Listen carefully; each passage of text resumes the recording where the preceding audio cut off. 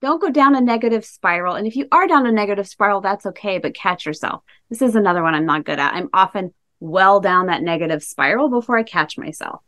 I'm just going to use the example of remembering your past achievements. Be like, okay, you got to pick yourself up. You're listening to the Small Business Talk podcast with Cathy Smith. Small Business Talk is a podcast for business owners and entrepreneurs who want a better way to run their businesses without spending years doing it the hard way. Small Business Talk is hosted by Cathy Smith, who has run the same marketing agency for more than 17 years and helped hundreds of business owners achieve their marketing goals. Welcome to Small Business Talk. Today, my special guest is Sheila Buswell, and our topic is how to overcome imposter syndrome in your everyday life and business. Welcome, Sheila. Thank you, Cathy. Sheila, can you tell us the 2-minute story about who you are and why you're here? Definitely. I got a scholarship out of high school, which I then lost in 1997. I lost it and I joined the military, U.S. Army. I was stationed in Bosnia and injured my foot. I got a medical discharge in 2001. I got a mechanical engineering degree in 2005 and a master's in engineering in 2015. I have worked for a lot of great companies. In 2018, my mom fell and broke her hip. And I saw a lot of the issues my mom faced were similar to what I had when I hurt my foot in Bosnia. And to solve those solutions, I invented a product and built a small business around it. Well, it's a small business now, but it's a technology startup built around artificial intelligence, machine learning, and sensors to control a device.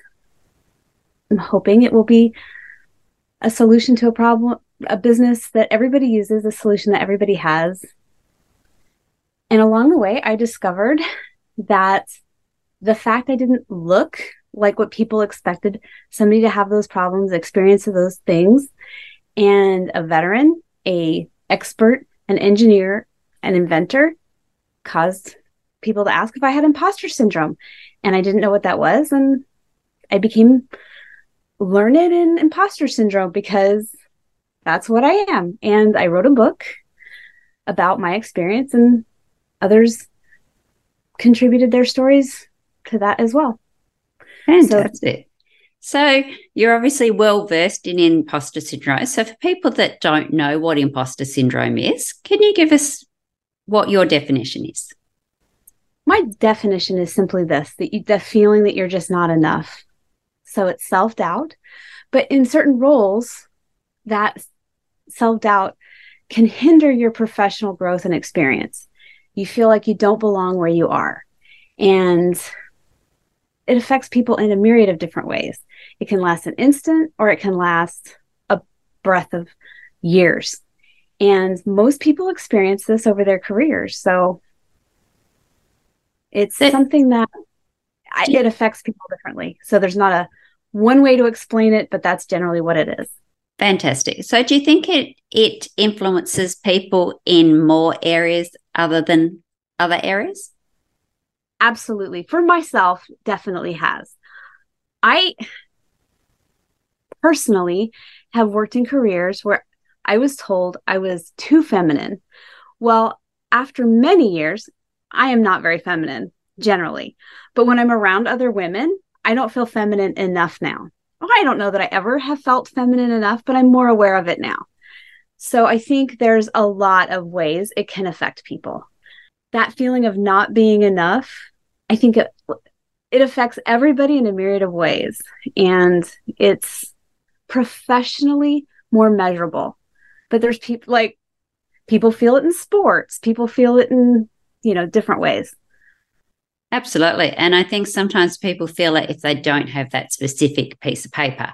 So for my journey, I started graphic design before it was a degree. So I did a 4-year apprenticeship and trade experience. But people have said to me over the years, but you don't have a degree. Do you want to go back and get a degree? No, I don't. And I'm really glad that I started being trade-based because I got that hands-on experience and I knew why things would happen in certain ways and I knew things that wouldn't work. So for me, being that little bit older, 35 again, with a few years experience, that it was a great opportunity for me to do it before the rules changed. But quite often I notice that in my experience and working with lots of different business people, that they can find it difficult if they don't have that inverted commas piece of paper. Well, the little voice in our head, sometimes it's a screaming voice in our head, will always tell you you're not enough. And it could be a piece of paper. Or if you have a piece of paper, maybe it's saying you don't have the hands-on experience.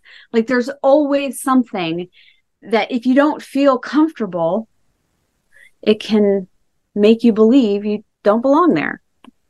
Absolutely. Roles. And I think sometimes it can be our reaction to how other people react as well. So people say, you don't have that piece of paper or you don't have that trade experience, then you're not enough. And then you start going, oh, well, maybe I'm not. Maybe I haven't. What if? And all that little hamster yap, yap, yap that goes on in the back of our head. Yes, absolutely. So for business people in particular, how do you think they can overcome imposter syndrome? Do you have a few tips? Specifically, 5 tips that I use as personal solutions. And then I think there's 2 cultural solutions that I think are very important. The 5 personal solutions I think that people can employ day to day. And the first one I'm going to talk about is my favorite that I've employed quite a bit, is remembering your past achievements. Whether it's, for me, it was always running historically, remembering before I did a 10K that I had done a 5K, or that when I did a 5K, I did this and I won it, or I did something and I can add on to those. And up until a full marathon, and after I did, triathlons, the distance, you add events and you add distance, and then all of a sudden you've done all the things and you belong there.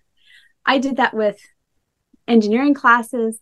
I did that with engineering degrees. I did that with military training. I did it with a lot of things. And I think that is something that's easy to convince yourself in a more positive way, instead of, I don't belong here, because you say, no, I do belong here. I do have what it takes to be where I'm at. There's a reason I am where I am. The second thing 2 out of 5 is, now people is not to compare yourself with others. 20 years ago, I compared myself with other people as a way to motivate myself, because I was comparing my reality with their reality. Now you compare your reality with somebody's highlight reel on social media, and that's not fair. So I don't compare myself with other people's highlight reel. I think that's a great one, because people see people a lot further along than them and they go, oh, but why can't I do that? Well, maybe because you've only just started and they've been doing it for 15 years. Maybe they got a leg up somewhere that you don't know about. Maybe they're not quite as confident on the inside as they are on the outside, and they're just the hamster pedaling as hard as you are, and you're not seeing what it takes to get there. So absolutely not comparing your chapter 1 to their chapter 20. In so many things, but yes. Number 3, I find very challenging, and I'm better at it sometimes than other times. I'm a work in progress. But number 3 out of 5 is attempt to practice self-grace. I am not saying, accept subpar results and say, okay, that's fine. But say, there's a reason why I'm here and not there, and assess where that is and what it would take to get, there, whether I'm willing to do that. I don't play for the WNBA because I need to grow 1.5 feet. Well, I'm 46. What's the likelihood I'm going to grow 1.5 feet? Probably not. Yeah. So I need to be, okay, I'm going to accept that. I think that people are hard on themselves and not beating themselves up for things they can't change, but not to be like, stopping themselves without even trying. I'm an engineer, but I got to be an engineer not because I was scared of math. I conquered math by working very hard to achieve math. Like there is a help center at math, like at the college I went to. And it wasn't like I was like good at math. I was like, well, I need math in my toolbox. So I didn't negatively self-talk about math because I didn't have the math scars people have. I just said, okay, I need this. I'm going to go get it. But there's people who negatively self-talk about, I can't do it, so they don't even try. And I think that's different. That's not practicing self-grace. That's just saying, I'm just not going to do it. It's okay. That's different than saying, okay, I have an inability to do this because of this. I have a, whatever. Yes, and not accepting self-power, but then also not expecting perfection and not doing it because it can't be perfect. So sometimes 80% is better than not done at all. So done is better than perfect on a lot of occasions, unless, of course, you're a brain surgeon, then we do want perfection. But for the majority of us, that just getting out there and doing it, repeating it, getting that practice in, getting the help you need. If you're not good at, down here we say maths, you guys, of course, say math.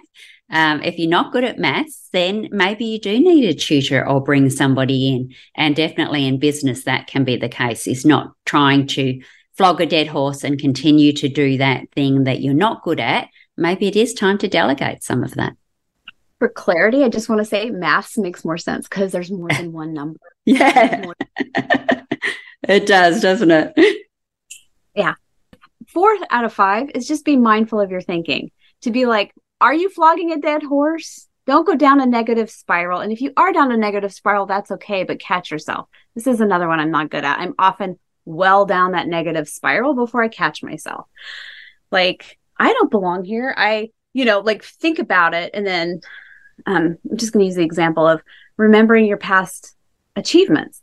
Be like, okay, you got to pick yourself up, but remembering to pick yourself up by remembering your past achievements, it'll take longer the longer you wait to be mindful of the fact that you're, flogging a dead horse or whatever. And I think that's important to do, but I'm, again, not great at it. I'm a work in progress in that area as well. I think a lot of people are, and it does take practice. And sometimes it is easier to catch yourself when somebody else is saying, hey, no, you're brilliant at this. So take in all that praise. And one thing that I learned a long time ago is when somebody actually praises you, accept it. It's nothing worse when somebody's giving you a compliment and saying, hey, you're actually good at that. And you go, oh, no, actually, really, I'm not, because that praise will stop. So let it wash over you, accept it, and go, oh, okay, this is good. And yes, maybe tamper off the negative self-talk as well, so that you don't hit quite so low in those spirals and you are able to catch yourself quicker to get out. Exactly. Yes, that is true. And just say thanks. You look nice today. Thank you. Or whatever the compliment said be. Even if it's not, it's to save it. Like I heard it once where they say, keep your old love letters, get rid of old bank statements. And it's kind of the same thing. Remember that compliment regardless, because it's important to remember. This last one is one I heard from my grandma. She'd always put things in perspective by saying, ask yourself if this will matter in a year. And there's a lot of things I get mad about that don't matter in 10 minutes. They definitely won't matter in a year. But there's things, and I'm not great at always coming back smart, and I'm not good at answering this question accurately all the time. But it is important to ask, will this matter in a year? Sitting in the wrong meeting once, not going to matter. But 7 years of sitting in the wrong meetings, choosing the wrong career, might matter. And those are my 5 personal solutions. Remembering your past achievements, not comparing yourself to others, and practicing self-grace, being mindful of your thinking, and putting things in perspective. Will this matter in a year? Asking yourself that. Perfect. And I think the self-grace is a really good one too, because we go through the day and we think, oh, it's been a really bad day. But then you think, well, actually, I had a nice breakfast. I went for a walk with my dog. It's winter, but the sun came out, even if it was a short time. And when you actually start to concentrate on those great things, that gratitude, you can actually have self-grace and go, oh, wasn't that bad a day. There was just that one thing that I got in the negative spiral about. A few things compounded, But if you stop and think about all the good things that we have in life, it can make life so much easier. That is true. And I do think this business is a small business focus. And I think most of the customers or most of the people who listen to this podcast are small business focused. And I think cultural solutions matter more. And I want to focus on that. I think it's important to define the culture first. So I often talk about this to people around me is like, for most businesses, having porn on your computer is a deal breaker. Like, you will lose your job if you have porn on your computer, unless, of course, you work in the porn industry. My first job out of school was at a beer company. So it was expected that you would be drinking beer at work. But if you work at a bank, or I'm trying to think of Edward Jones or a investment company, and you drank beer, you would lose your job. But if you worked at a brewery and you got a DUI, that was non-negotiable. You would lose your job. And it was explained to you the first day.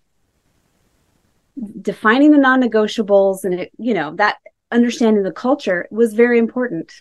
And I think is very important. The cultural solutions, I think, is team success. Understanding that there's a team and you need to appreciate that the team's success is important.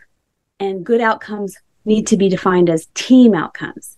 If there's one guy that has astronomical success, but he steps on the toes or the throats of everybody else on his team, the team needs to be rewarded for team goals. And that guy needs to be admonished, or I don't know what the opposite of reward is, but I think it's demotivating if that guy is rewarded for stepping on toes or throats, and it creates a toxic work environment. Yes, absolutely. And quite often it's the team that creates the results, but it's one person that is getting that result. Years ago, I worked for a company and they had sales reps, which most companies do. But the sales reps always got the reward. They got the external reward from the customers, they got the reward from head office, and they got the monetary rewards. But it was the team that created those rewards. And there was one instance where this lady, she didn't eat meat. She was a vegetarian. She'd been given this fantastic cut of meat from a client as a reward for a job well done. Did she share it with the team and have a barbecue? No, she fed it to her cat. Do you think the next time that person was looking for an extra help on a Friday afternoon, a job needed to go out or anything like that, the team wanted to help her? Probably not. So you've got to really think about how you are giving those rewards and making sure that everybody that's in that process is rewarded, not just the person at the top. And I think, yes, I think, well, not just the person at the top being rewarded, but it's horrible when people are not punished, or not, I don't like the word punished, but whatever the word is, it's demotivating when they don't act appropriately and there's no acknowledgement of that for everybody else on that team. And that's part of leadership. I think that's a Simon Sinek thing where he says leadership is absolutely about action, but it's also about inaction or creating that environment. Everybody on the team probably knows who the asshole is. The managers might not know, but I guarantee the person working with them, everyone's going to be like him or her or whatever, whoever that might be. Absolutely. And they all know that effect. And then people that you're quite happy to go the extra mile for, and others that you're just going to draw the line and go, no, it's Friday afternoon. I'm not staying back. I'm not doing this extra thing because you wouldn't for me. You wouldn't for the rest of the team. I've seen you stand on people before. In the companies I have worked for, in the businesses, small businesses especially, they need effective employees. Imposter syndrome or self-doubt can make people not work effectively. There are ways that culture and these solutions can overcome that feeling of not being enough. you're not getting effective employees if they feel that way. And if you invite a culture where these people are put in a position where they're getting stepped on repeatedly or they're not being valued, it just creates an environment where it's run rampant with self-doubt and imposter syndrome. I think it would just be a hard way. And you need, especially small businesses, and this is small business talk, you need effective employees. You need them to work at their capacity. And if they don't feel like they're valued or they're can be their authentic selves, they're not going to work to capacity. And that can include yourself as a business owner. If you're having the self-doubt and the imposter syndrome, then you're not going to be effective. And if you do have employees and team, then quite often that will flow down to them as well. So you need to be thinking about those kinds of things. And what support can you get? Do you need a tribe around you that can help to look after you and give you those compliments and say, hey, you've been doing this for so long. You're actually really good at it, even if you don't see it, because quite often we are our own harshest critics. Yes, that's true. I think especially since small business owners also set the culture and they set the rules and they set the tone, they can enforce or reinforce a lot of the professional environment around them, and that can create a lot of the ideas and the historic ways people have created this idea of not being enough. And whether it's reflected in the way you act, you demand from yourself. If you think you're superwoman, you might demand it from the people who work under you, and they might think, if she can do it, I can do it. And that self-grace, if you don't allow it for yourself, are you allowing the guy under you to allow himself to take maternity leave, or not maternity leave, but paternity leave. Yeah. It becomes very reflective. Yeah. Absolutely. So we've got those 5 tips about looking after ourselves and doing self-grace and culture and all that sort of thing. Is there anything else as small business owners you think is a deal breaker that they should be putting in to make sure that, one, they're helping to stop themselves have imposter syndrome, or their team? I do think the cultural solutions are important, like making a culture that allows people to bring their authentic selves to work and to make sure that they know what the deal breakers are, and that a team is required to achieve the goals, regardless of what your small business is or what your business is, period. That achieving graphic design or engineering is a team effort, and we all are important. I think that's a really good way to end this part of the podcast. And remember that if you are struggling with anything, there are lots of services that you can reach out to. So please do. Don't suffer alone, because you definitely don't have to. And these days we can all bring our one self to work. We don't have to separate our business from our personal, from our home life self. So make sure that you are turning up authentically and allowing your people to turn up authentically. But if you are struggling, please do reach out to any of the services that provide that. So Sheila, if people would like to get a copy of your book or learn more about you, where do they go? The book is called Is This Seat for Me? And it's Overcoming Imposter Syndrome in Everyday Life and Business. I'm on LinkedIn and Facebook, and you can find me or email me at sheila.buswell@buswellbiomedical.com. Fantastic. And we will put all of those links in the show notes. Now it's my turn to ask you 5 questions. Are you game? Yes, absolutely. What is the best advice given to you by a mentor? Not to give up. Jackie Hoyt, I think, was one who said there are days and there are times within a day you're going to want to give up. Just don't. And that was a really good advice. Fantastic. What is the biggest help you've received since starting your business? Okay, so my business is very much computer engineering. My undergraduate's mechanical engineering and my master's is biomedical engineering. The greatest help was knowing Don O'Brien, knowing what books to read, to educate myself on what was important. and what was important to know in computer engineering. Fantastic. What is the one thing you have to do every day, your non-negotiable? Coffee. I need coffee in the morning. What is your favorite business book and why? I like Atomic Habits by James Clear, and I think it's Jemima said that. She did, also. Indeed. You've done your homework. I like that book because it just simply talks about how small things add up to big things. And I like that idea. So I like that book. Fantastic. So that was Jemima Ashley in episode 199. She did reference the Atomic Habits as well. So guys, if you haven't listened to 199, that might be a good one for you to listen to as well. And our final question is, what do you wish you had known when you started out? When I started out, I was falsely under the impression that engineering was the most important. If you develop the product, that's the most important. I was an engineer, and I have been.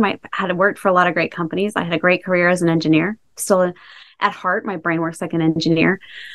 But business processes and foundations are much more important, and I didn't know that at the time. I wish I had known. I wish I had a greater appreciation for that starting out. Fantastic. And we had David Jennings from Systemology on one of our early ones. I think it was in the 50s. I will get the exact one and put in the show notes, but he's about to come on as well. So if you haven't checked out Systemology, that's a great place to go for systems. And I think a lot of small business people, that's something they think is an afterthought. But if they thought of it earlier, that could also help them with their imposter syndrome as well. So thank you, Sheila. I appreciate you being a guest today. And is there anything that we haven't told the SBT community that we should have?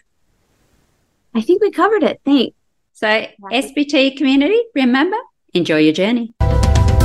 Don't forget to subscribe to Small Business Talk podcast and head on over to smallbusinesstalk.com.au. Remember, to be great, you must start. Pick one tip from today's episode, take action and implement it. Let's meet again next week at the same time and place. Until then, take action. And SBT community, enjoy your journey.